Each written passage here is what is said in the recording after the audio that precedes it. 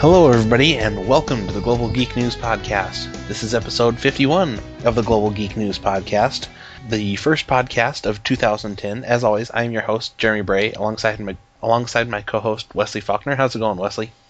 Things are awesome. Oh, that's good. How was your New Year's?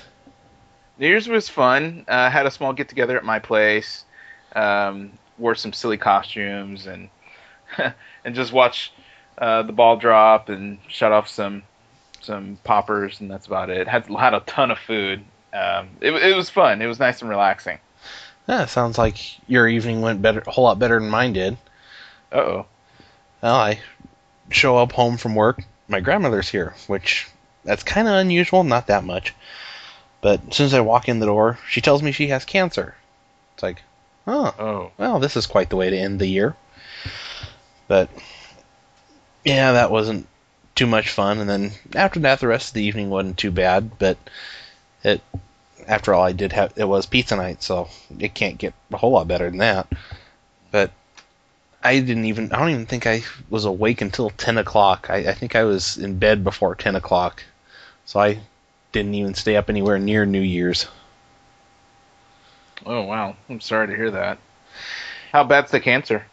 Don't know. She's supposed to go in for some kind of like an MRI type test or something like that on Wednesday. So hopefully we'll know a little bit more after that. But yeah, it didn't really take me by surprise just because I knew there was some testing and stuff going on for it. But it just kind of took everybody else by surprise because nobody else knew about it. But, well, other than my grandpa. But yeah, hopefully things will turn out well. I don't know. I'm kind of nervous to see what the results show up. I assume that she'd get them by the end of the week, but I don't know. But I'm sorry to hear that. Now that I've taken the show to a sad place, a little bit more unfortunate news. We're supposed to have a new intro for the show this week. I didn't quite get it done. And it's basically done, but just at the last minute, it just didn't feel right to me, so we're going to introduce that next week, and I think it's going to make a huge improvement on the quality of the show, I think. Working on maybe some outro stuff, too. But don't forget, you can also check out all of our stories and everything at globalgeeknews.com, which is where you can also find the link to the blog, which is globalgeeknews.com/blog. And you can find all kinds of other stuff there and everywhere. Don't forget to subscribe to the show. But that's all I can think of, unless you're ready to jump right into the stories, or is there more you want to chat about? Nope, let's go into it. Let's talk about Ping FM. I'm not sure I necessarily care for this acquisition. I mean, it's not bad, but apparently, as of this morning... Do you think it's bad for Ping or bad for Seesmic? I'm going to go with bad for Ping. Okay. But apparently, as of this morning, Seesmic acquired Ping.fm. No clue how much they paid for it, but apparently was quite a bit of stock changing hands and stuff like that. But personal guess, I'm guessing somewhere around $5 million, but I'm not real sure on that number. That's just kind of a ballpark guess. But I don't know. The whole deal to me just doesn't.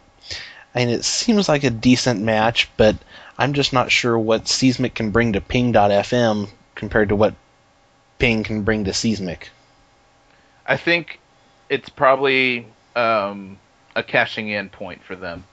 They're probably tired of managing it because it did start off as a hobby and kind of just took off. I think it got unwieldy for them and a little too big for them to manage, and maybe they just want to offload the responsibility and go back to having the fun of actually developing the service. There's a video on YouTube of Louis talking to the founders, and you can tell that they're not polished. I don't mean that as a negative, but it could be the reason why they feel that they don't have the stamina to deal in the corporate world, as in shaking hands, giving pitch speeches. Maybe they're just willing to offload it. Yeah, I don't know. I never got the real impression from Ping that they were ever real serious, and that I never saw much in the way of any press or any announcements as far as like new features or anything. I know a couple of people that use it or have used it over the past couple of years or whatever. I'm not one of them. I may have an account, I'm not sure, but I've just never seen them treat it like a real business, even though they've got 500,000 users, active users. Yeah, I agree. And so I think that for that reason, I think they have an enormous potential, but not either the motivation or the know-how to take it to the next level. And so I think that's something that Seismic's going to do. Mm-hmm. Yeah, I hope so. I hope it works out. I played a little bit with the Seismic client, or the new Windows desktop client, and I really like it, and I can see where something like this would add a lot of value to it. But I'm kind of curious to see how how Ping FM evolves from this. Yeah, I'm glad to see that the founders are joining the management team of Seismic. So they're not going away. They're still going to be highly involved in a little bit of the direction, which I think Seismic needed also. So they're getting good technology and good people. And I think it's a win-win for Seismic. And what you're saying, and what you're saying about Ping FM, I actually think it's a win for them too. Like, they get the cash out, they get to take some money off the table, and they get to offload some of the responsibility. Yeah, I just wish that when stuff like this would happen, that they would say the amount that is changing hands as far as cash or stock or whatever. I mean, from the sounds of it was mostly a stock deal, which I've never been a big fan of buying companies with stock, because you never know what that stock's going to be worth down the road. Yeah. Well, I think it's they're both private funded. I think Seismic and Ping are both private, so that's why they don't have to disclose it. And for strategic reasons, I understand why they wouldn't, because like here, like in the TechCrunch article, it tells how much their funding is, and if you know how much they blew through for that acquisition, you can see at some points that they could be really vulnerable. So it makes sense. Yeah, I don't know. My guess is somewhere probably between 5 and 7 million is probably what Ping FM went for, but that's just kind of a rough guess based on how many users they have. Yeah, well, they said 500,000, so that's counting like that's over $10 a user, which seems a little high. I would guess it's probably $3 to $4 a user, which would give us close to $2 million. I don't know what the current metric is, but I know at one point I heard that to have just kind of a rough estimate of how much you're worth or how much your service is worth or whatever, you can generally make $10 a head. So take how many ever users, multiply it by 10, and that's about what your company's worth. But I'm not sure. I suppose that probably depends largely on what kind of a business you're into. But yeah, that's arbitrary. They have a lot of users, and they said an average user has 10 networks that they use Ping FM to update. What would make more sense is if I don't think they have the money to do it. If Posterous bought Ping FM, I thought that would be a really good combination. Yeah, that would definitely be a good combination. But speaking of large amounts of money, apparently Avatar has made $1 billion in just 17 days. Yeah, I think they did the math. They said the taller the blue guys, the more money you make, and I think they got the equation just right. Yeah, have you seen Avatar yet? Not yet. Actually, we almost saw it yesterday, but the time didn't work out, and so we saw Sherlock Holmes instead. How did you like that? It was decent. It was a good movie. Yeah, that's what I thought. I think it needed more Rachel McAdams to be a great movie. But I haven't seen Avatar yet either. Hopefully sometime this week or maybe this weekend or something like that. Maybe make a run to Colorado Springs and go see it at the IMAX, because from what I hear, it's one of those movies that you just kind of need to see in 3D, especially at an IMAX. Well, I heard that the storyline is not the best, That's but what I've heard. the visual effects are high rate.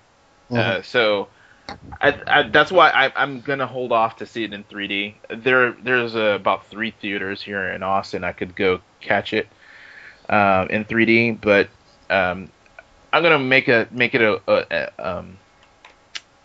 I'm try to not watch it at night. Try to get matinee prices because it is there is an upsell for seeing it in 3D.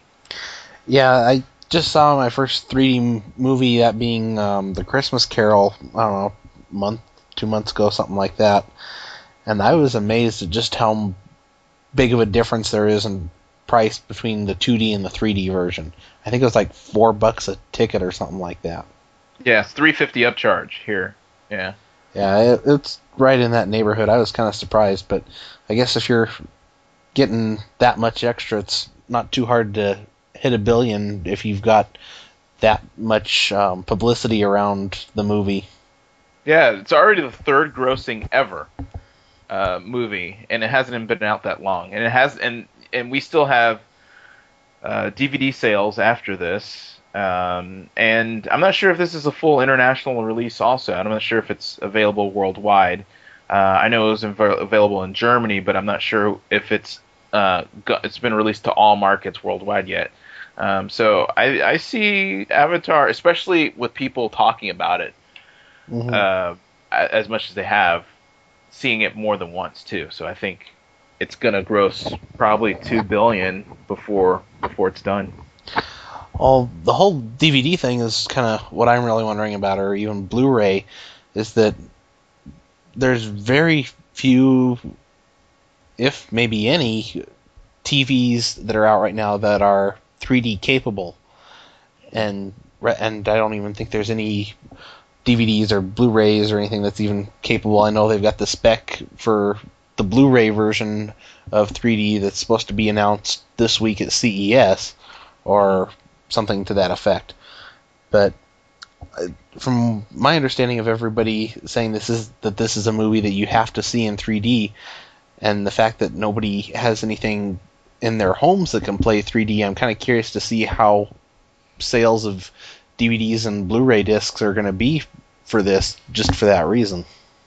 Well, I think they said if you have a TV with like 120 hertz refresh rate, that you can get glasses that will synchronize to 60 frames per eye to get the 3D going. But yeah, I think those are rare still. And Yeah, I don't think there's but a couple of those on the market. I think there's supposed to be more of those shown off at CES this year, but I don't think there's but just a couple that are out.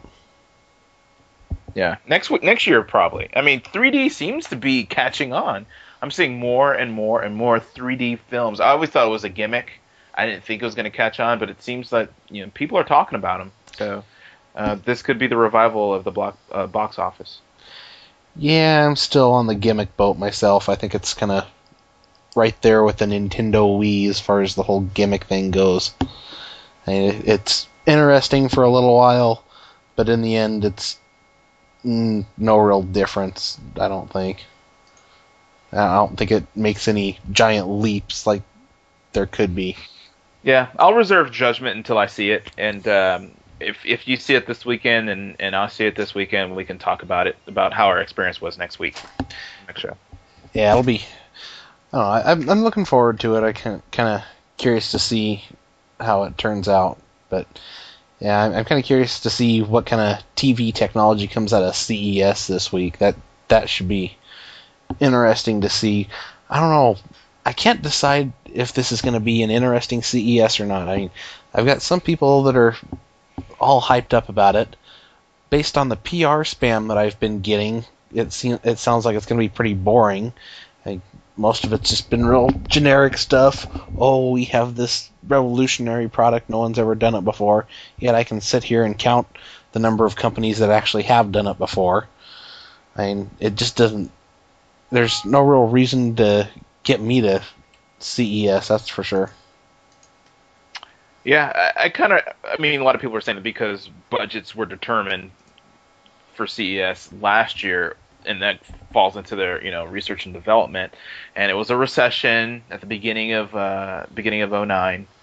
So a lot of that product cycle development got scrapped for either cheaper versions or reevaluating what they currently have to defeature it to make it cheaper. And so I think that's probably what's going to rule CES. Less of this is what we're coming out in the future, or this is what we currently have, but this is a cheaper, more cost-effective version of it. Yeah, I think probably it sounds like everybody's kind of waiting to see what's going to come of the Apple event, and I think that whatever comes out of that is going to overshadow everything from CES combined. Yeah, but you know what this is leading up to, like a really kick butt CES 2010 or 2011. Sorry. Yeah, it'll be interesting to see, but hopefully they won't have any 2016 bugs around by then. Oh yeah. So apparently during the rollover from 2009 to 2010, there's some clocks actually rolled from 2009 to 2016 instead of 2010. Yeah, this seems like a real weird bug, and I have yet to figure out what actually causes it, or I haven't heard anything. But apparently there's been several phones that have had this bug where like text messages and stuff are getting sent with the date 2016 on them. I hear that primarily Windows mobile phones, I think like 6.1 and 6.5 or something like that, are suffering the most, but it seems to be on a number of phones. I haven't heard about any reports on iPhones or Android phones, but on a number of different phones, a number of different networks. I think I heard T-Mobile's okay, though. And there's even been some issues where down in Australia it's kind of screwed up some payment processing stuff down there so that people can't process any kind of payments until a fix, at least a temporary fix, had come out.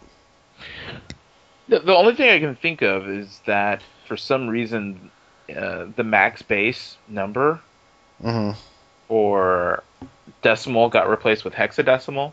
For instance, if something goes from 9 to 10 in decimal, it's 10 is the biggest. Well, if you're doing 1 to 10, 10 is the biggest number as opposed to 0 to 9.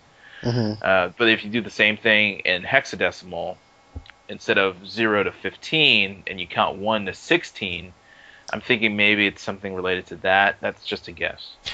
Yeah, I figured it had to have something to do with something like that, but I wasn't exactly sure. And there hasn't been a single company so far that has come out to say, oh, hey, this is what it is, here's a fix for it. Apparently there's one community fix for some phone, for I think some of the Windows mobile phones, where instead of using the text message timestamp from whatever servers, or the SMS gateway server, apparently it's using it from the actual time on or the date on the phone or whatever.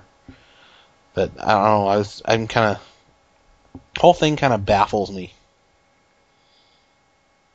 Yeah, I hope they figure it out, because apparently it's really screwing up lives, and I think things like this that continually pop up also puts people's faith in, or people lose their faith in technology.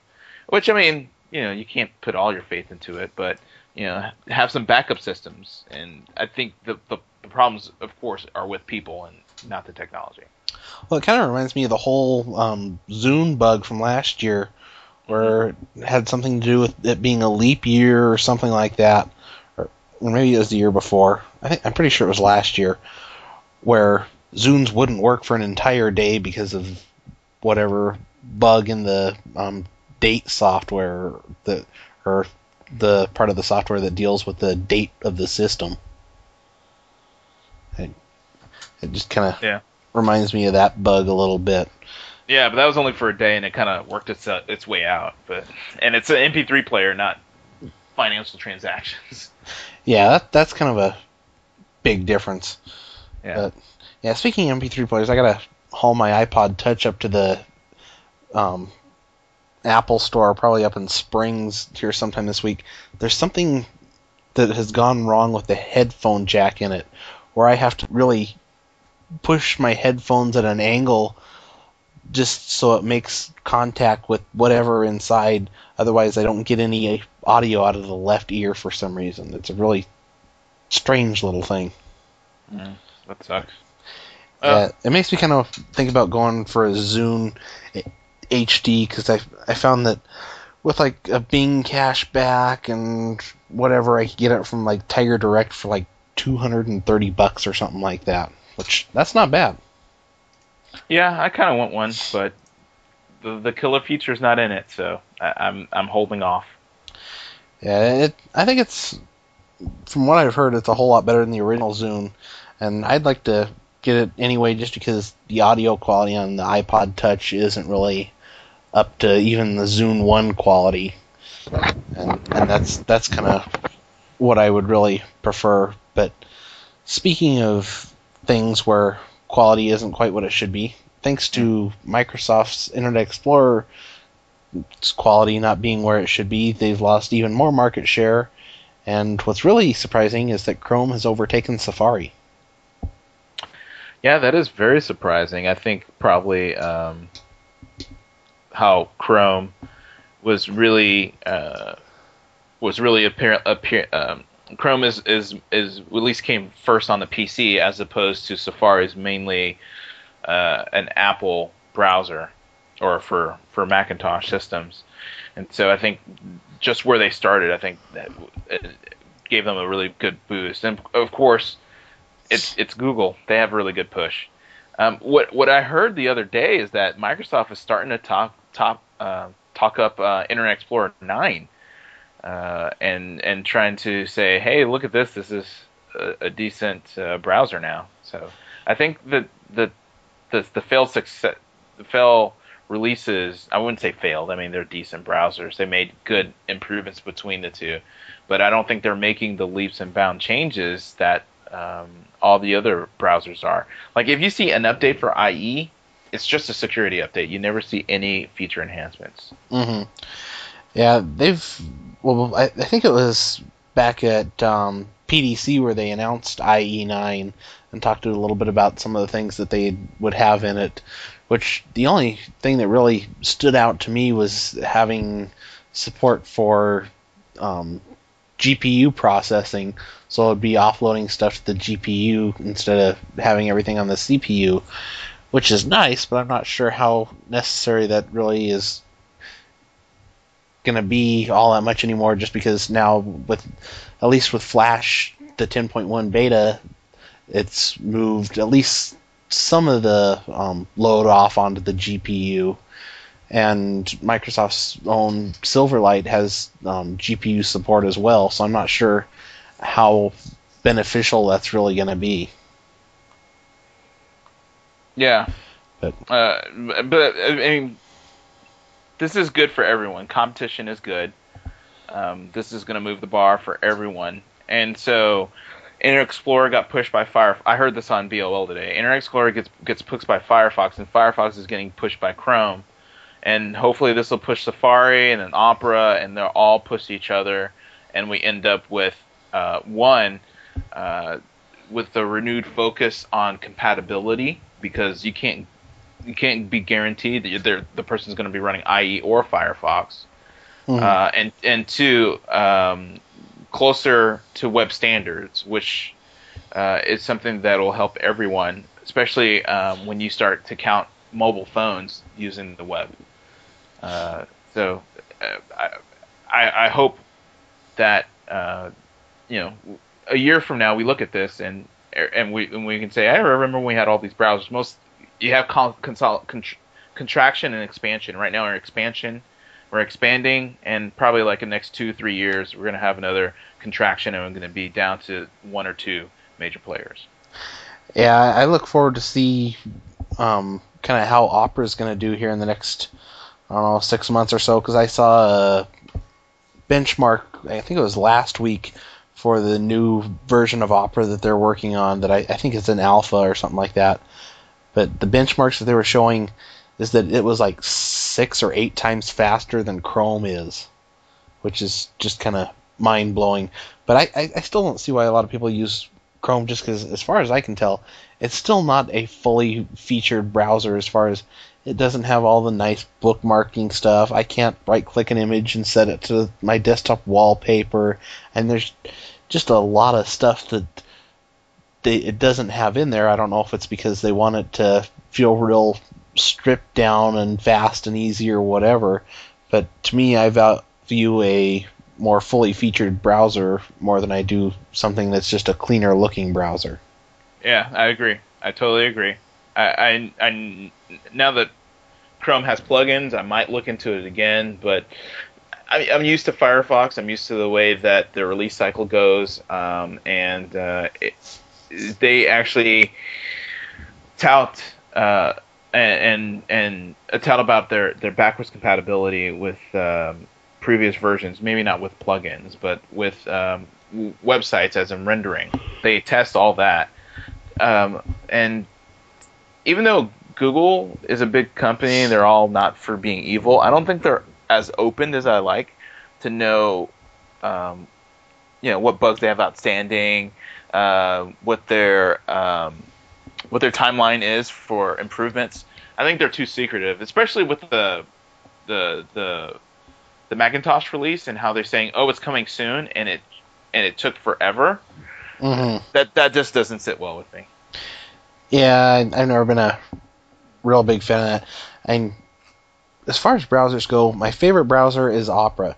The only reason I use Firefox is because of the Awesome Bar. That is the single only reason why I still use Firefox. If I could put that in Opera, I would be gone from Firefox tonight if I could. And the only other functionality I like in Firefox, and this is from a plugin that I have, it's called, I believe it's, I want to make sure I don't screw the name up on this because it's probably the best plugin for Firefox there is. It's called Tree Style Tab. Mm-hmm. Basically, instead of having all your tabs open at the top and things kind of getting crunched as you get more tabs and everything, you can open all your tabs up and they're open on the sides and they're like in a tree style view, so it's a whole lot easier to manage and organize your tabs and everything. And that would be nice to have on Opera too. There may be a plugin or something for it, but that's not as important to me as the Awesome Bar is. But that is the only reason I haven't moved entirely to Opera. That, and once in a great while, there's still some strange rendering things with Opera. Not very often. I believe with this new version that they're working on, Opera is supposed to be getting like now I can't even think of it. It's supposed to allow for like rounded I can't think of the technical term. It's radius something or other, where like you'll have, when you have boxes like on like a WordPress administrator side. Right now everything is real square, but once the new version comes out, they'll have like the rounded corners like you'd see on Firefox and stuff. But yeah, as far as I'm concerned, Opera's the best, and if it wasn't for the Awesome Bar, I would leave for it tomorrow. But then again, maybe I tend to be a little bit more impressed with the stuff than they do than middle-aged people. Oh yeah. So if you're older, let's see, what is this? 35 to where's that? 54. 35 to 54. You become less impressed with the pace of technological advancement. Sorry. Yeah, well, apparently when you were growing up at a time watching the Jetsons and stuff and think about that being the future, I can kind of see how they are kind of disappointed in just how far we've come.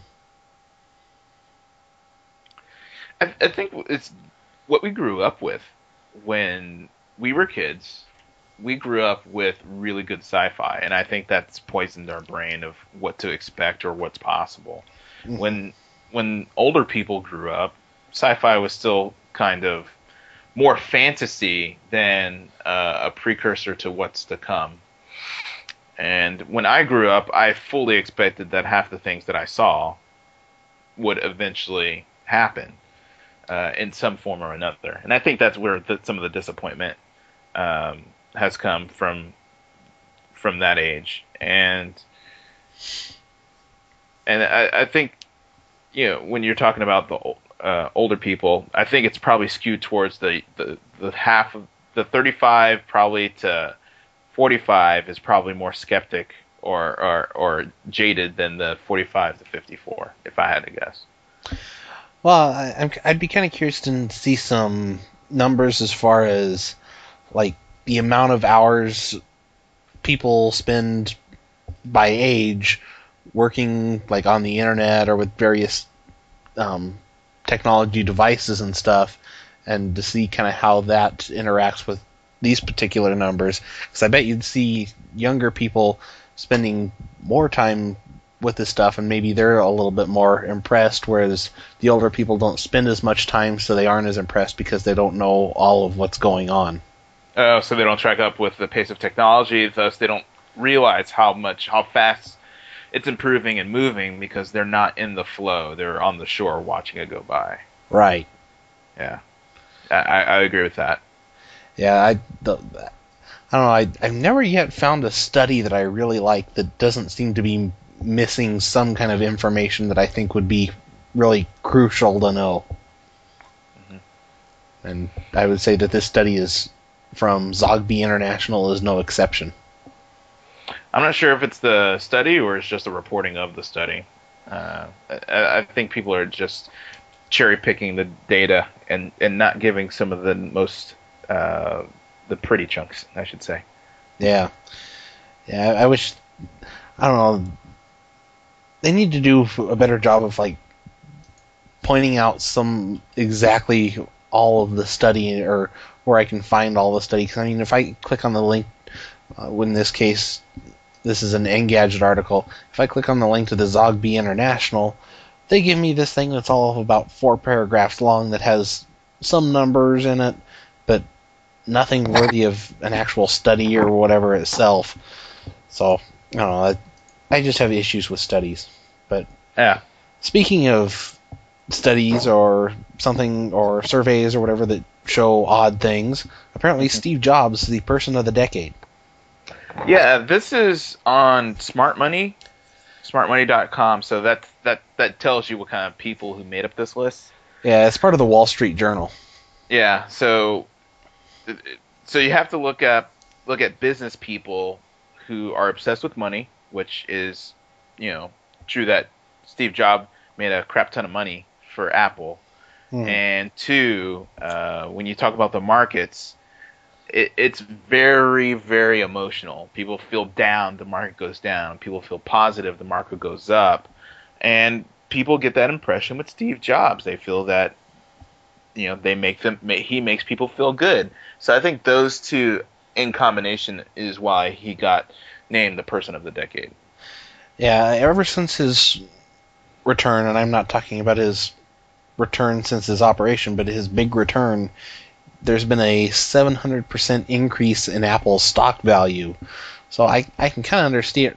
I can understand it from that point, but I think that something like this, you need to look at it from a little bit more, or a little bit wider of a lens than just how much money they made or how much stock value they've increased. I mean, second place was Warren Buffett with 17% of the vote, and after that was Bill Gates, which had like 9% of the vote.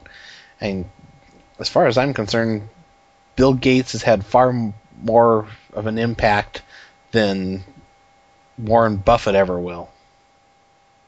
Well, you don't know that. Warren Buffett, when he kicks, most of his money is going to the Bill Gates Foundation. Yeah. Well, and even apparently Warren Buffett even got more of a vote than Sergey and Larry did, because apparently they only got 13% of the vote. Or no, that was Ben Bernanke that got 13% of the vote, which why he got much of any of the vote, I don't understand at all. But apparently Larry and Sergey got 12% of the vote. Yeah, this is one of those closed room elections. So I think for most part, Like they probably got a lot of their readership, but the people who decided this, as I said, Wall Street types. So they voted with their emotions of who they liked, and they follow this industry. So to them, this is just a reflection of the people who read the Wall Street Journal. Yeah, I still think that stuff like this needs to be taken as an overall glance of a person's accomplishments or whatever, rather than just what they've done to the stock price. But at least none of those people are going to go to jail for what they report. Well, that is if they choose to reveal their sources, like the two bloggers who reported on the TSA's new enhanced security measures after the pants bomber on Christmas tried to blow up a plane. Apparently, the TSA dropped by Homeland Security and said, "Hey, where'd you get this info? Give it up." Yeah, this has been one crazy story I've been following it all week. Stephen Frischling and Chris Elliott, which I don't know if one or both of them are a couple of travel writers. They write for a number of different places. I think Frischling writes for like the New York Times and a number of other big publications. Well, apparently they got some anonymous email from just supposedly a random Gmail account saying, or giving them, basically forwarding them the memo that the TSA sent to all the airlines and all the airports, basically I think like 11,000 people or something like that, for the new airline rules that were just kind of in effect until the end of December. And so apparently they went ahead and posted these rules, which of course then the rest of the blogosphere copied and posted themselves. But apparently the TSA didn't care for it too much, so they went to their house and told them to hand over the source, and they ended up getting subpoenas, taking laptops and hard drives and all kinds of stuff just to try and track down whoever it was that sent this anonymous email that would get the word spread about all these new security measures, which really I don't think was that big of a deal anyway. And now they've gone back and rescinded all of their now just lost the word. Just said it a second ago. Subpoena. There we go. What was important to say is that in this article it says that Stephen Frischling basically gave up immediately his source. He handed over his computer, saying, "Here, take it, take a look." That's who sent it to me. But Chris Elliott is the one who held out and didn't give it up. And Michael Arrington wrote this article, and he really chastises Stephen for giving up his source and saying, "Oh, you didn't do the honorable thing and hold out." Which I don't think he's in a position to make that judgment on someone else's reasons for giving up their source. Mm-hmm. He cites that he wants to make sure that his sources trust him and that that they won't be given up in any sort of way. But I mean, you can't say in all circumstances you'll never give up a source. Like the threat of getting your passport taken away or being on a do not fly list can really, really hamper someone's life, and could possibly make this guy unhireable to companies. Which I'm not saying that he should have given it up. I'm not saying he was well intentioned and he should have given it up. I'm not taking either side of he shouldn't or he should have given it up. I'm just saying everyone has a price and no one knows the exact circumstances. And so I think unless you're in that situation, you can't make that judgment. Yeah, and I know for me personally, I probably wouldn't have given it up. But then again, I have no real desire to fly with all the new rules anyway, so if they put me on a no-fly list, I really don't care. But anyway, the real big issue here, I think, is the whole freedom of the press thing, and that blogging is not necessarily seen in, at least as as a whole as media like you would have for a newspaper or TV news station or a radio news station, something like that. And so I don't think that there's a lot of I think there's a lot of gray area in terms of like the shield laws and stuff that protect like newspaper writers for and their sources compared to bloggers. And I think that once that gets kind of figured out, and I believe there's a movement started now to actually try and get these shield laws and protections and stuff for bloggers, I think that until that happens, I wouldn't be too surprised to see more stuff like this, although it was pretty clear that the TSA was kind of heavy-handed on this, and it didn't take them long to change their mind.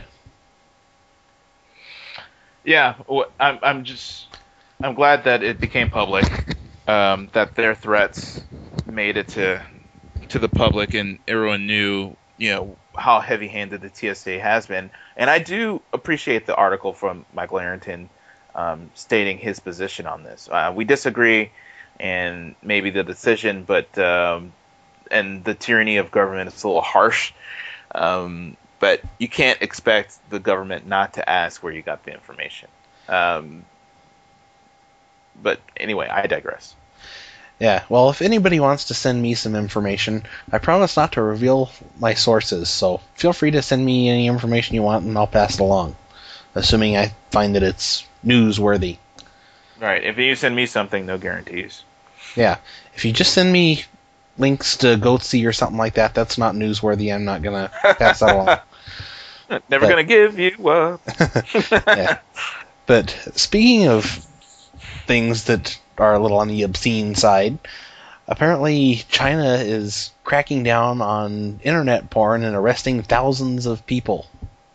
394,000 to be exact. Yeah, 5,394. Oh, yeah. Yeah. 394, sorry. And that's on top of over nearly 4,200 cases that are already in the works, with more arrests expected.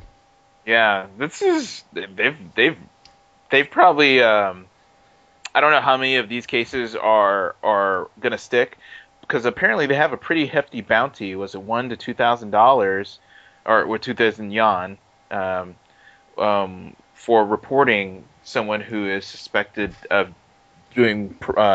running an illegal pornography site or being involved in it. So porn is highly frowned upon in China, and they think it's the downfall of some of their societies. So they're really, really, really trying to eliminate porn. Well, that's what I've never understood, is why they're as against porn as they are. And it's never made a whole lot of sense to me that you'd be so against it that you're arresting people by the thousands. I see how it could be a problem, especially in China. If you look, if you remember the college days, and if you ever gone to college with someone who had really, really strict parents, mm-hmm. and they are let loose on their own in college, and they just go to the other extreme, I have a feeling that could be how porn is in China. Of course, I'm making assumptions. I have no experience whatsoever. But it could be, if it's a highly restricted society, and then you have something that's totally the opposite of that, that you might have some severe porn addiction, like the same reason why you hear about a lot of game addiction. It's because it's an outlet that otherwise people didn't have access to. But I think this is just, if that is the case, it's just the reason why things are more restrictive that in China is causing this problem. Yeah, it's, I don't know, still doesn't make that much sense to me, but mm-hmm. I don't know, I guess if you're planning any trips to China anytime soon, I wouldn't be viewing porn while you're there. Yeah. Download it before you go there and save it locally. Yeah, well, who knows? You may get one of those inspections as you enter or leave the country on your laptop or whatever to see what you got on there. Right, encrypt it, because if you're on the internet, people can find you, no matter if you're in the United States, China, or even Canada. Yeah, see, when it comes to traveling, I generally try and travel with as fresh of system as I have, so I don't have my mountain of pirated stuff on there or anything. And then if I want something, I can do like a VPN tunnel back to home and get whatever I want. And this door, I don't really have to worry about all that stuff. But that's just kind of the precautions I take for stuff like that. Yeah. But then again, I'm not as... I tend to be a little bit more security conscious than some people who let themselves be found in WoW to be arrested. Yeah, I'm guessing that drug dealers are not as internet savvy as others to realize that they can be found if they're continuously on the internet, and especially if you're on WoW and log in regularly. Yeah, this is I was kind of surprised when I came across this story. Apparently, there's a fugitive that basically skipped the country. Alfred Hightower. Yeah, Alfred Hightower, and apparently the sheriff or whatever had been looking for him and realized that he skipped the country or whatever. Well, the sheriff started to go around to his community of friends and stuff and see if they knew of anything about where he is or anything like that. Well, apparently some of them knew that that this fugitive liked to play WoW. Well, I guess the sheriff decided to send a oh no, I can't think of. It's more of a request for information. He didn't have the legal authority to actually require them to submit the information, but he sent a nice letter to EA, or was it Blizzard? Blizzard. And sent a nice letter to Blizzard telling him the situation, and he thought nothing of it after a few months of no response.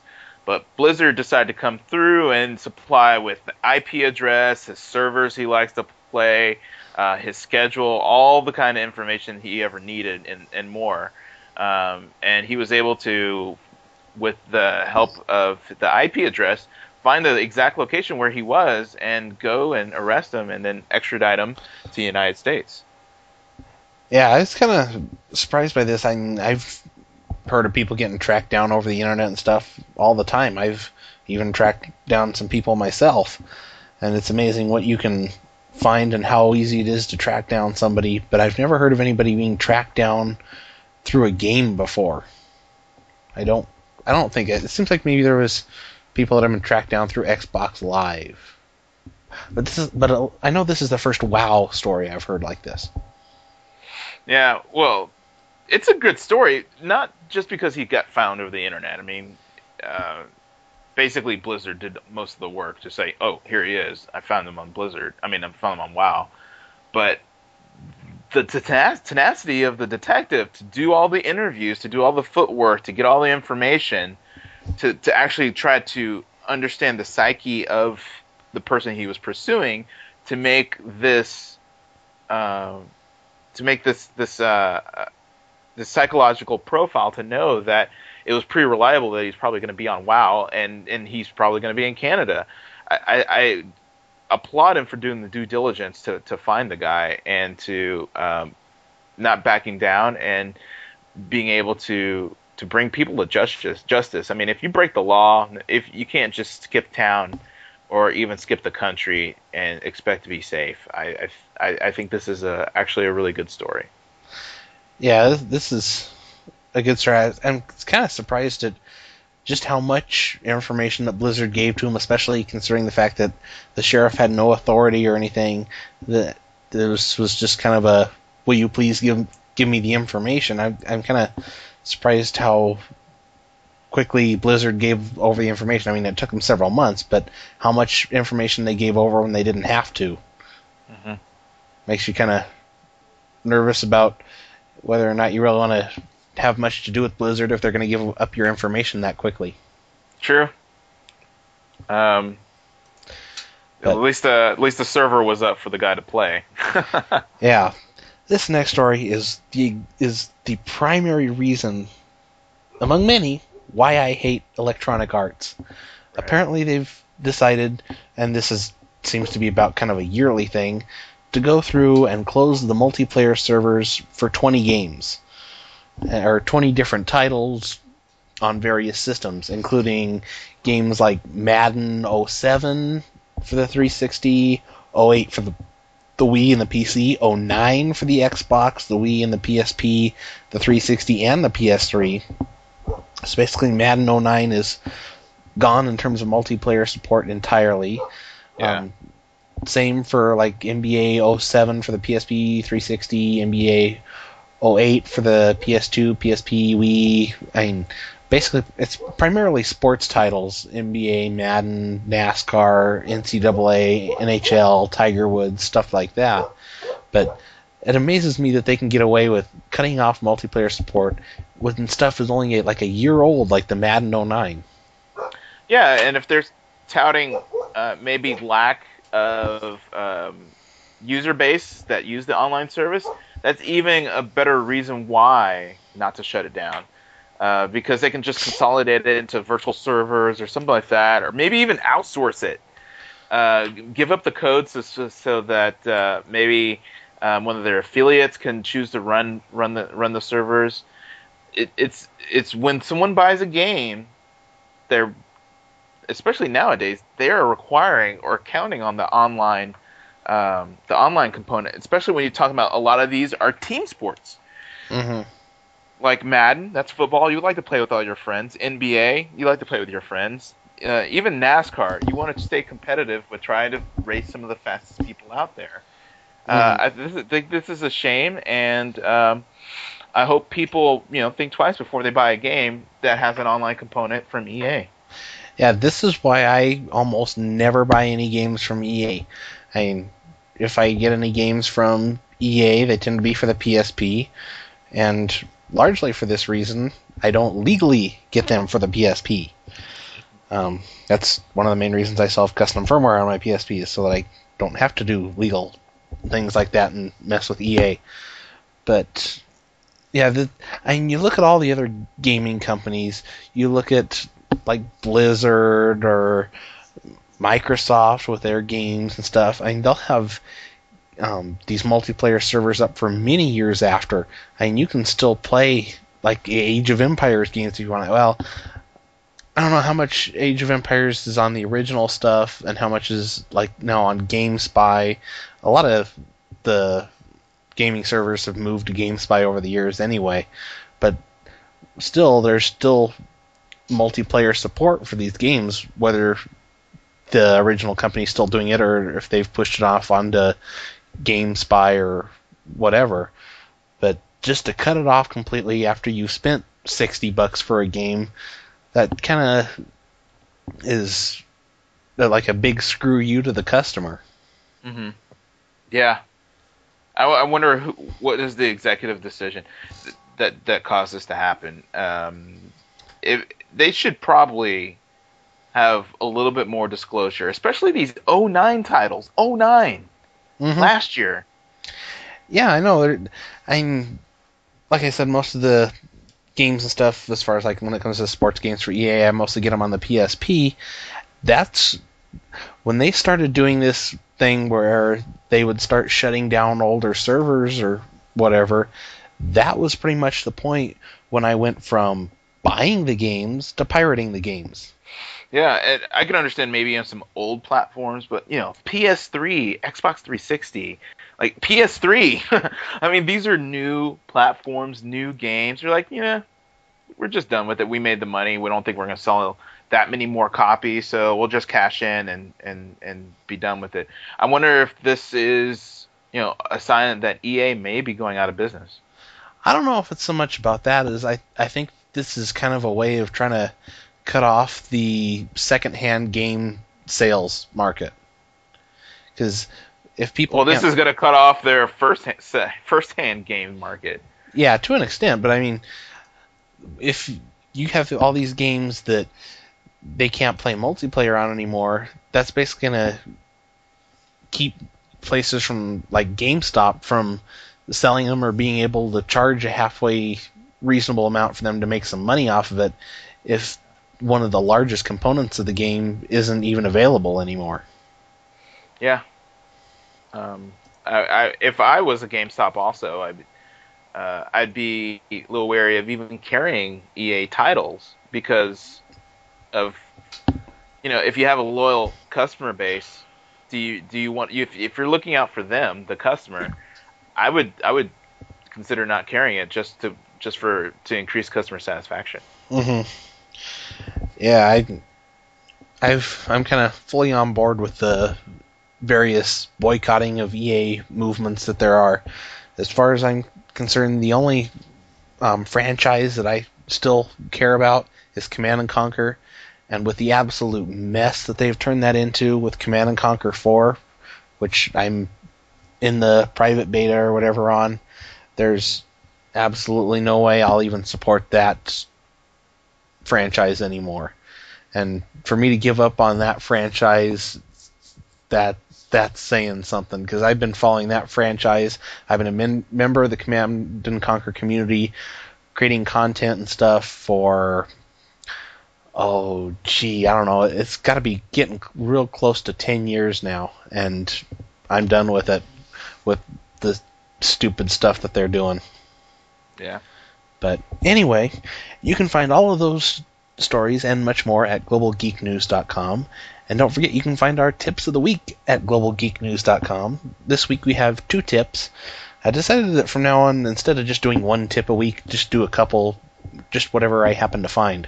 But the first one is top 10 mind hacks for making your New Year's resolutions stick. Doing things like rolling 12 habits into one resolution, or distracting yourself at a moment of temptation, especially that goes for you that are looking to diet in the new year. Or you can create some sort of a reminder network, or just pick one resolution to stick with, or use a timer, and utilize Public Shame. This is the one that I find the most interesting. Basically, I've seen ideas. I think there's a new Wi-Fi scale out there that when you step on it or whatever, it'll tweet your weight. Well, if you start gaining weight instead of losing weight, everybody can tweet back and try and get you to go back the other direction. And I think that using the whole idea of Public Shame like that's a great way to stick to some of your resolutions. But also that you can do things like set up a schedule to review your resolutions and think about your progress and not your perfection, stuff like that. And then for the other tip of the week, it's 4 stages on growing a blog. Basically, it'll get you from getting established to traffic growth to maturity and monetization and maintenance. And there's a couple other tips too. So if you're looking to start a blog or have a blog that you're looking for some help with, that would be definitely something to check out. Again, you can find those links in the show notes at globalgeeknews.com. But don't forget, you can check out the blog at globalgeeknews.com/blog, where we cover a number of other tech-related issues, and I plan on doing at least some interesting CES coverage on there. Again, I won't be at CES, but whatever I happen to come across in terms of coverage, I will cover the coverage. But anyway, for those that happen to have any questions, comments, suggestions for the show, feel free to drop me a line at pcnerd37@globalgeeknews.com, or you can always shoot me a tweet. I am at pcnerd37, or better yet, shoot one to @globalgeeknews. That is the primary Global Geek News Twitter account. Or you can even send them to Wesley if you want, which is Wesley83.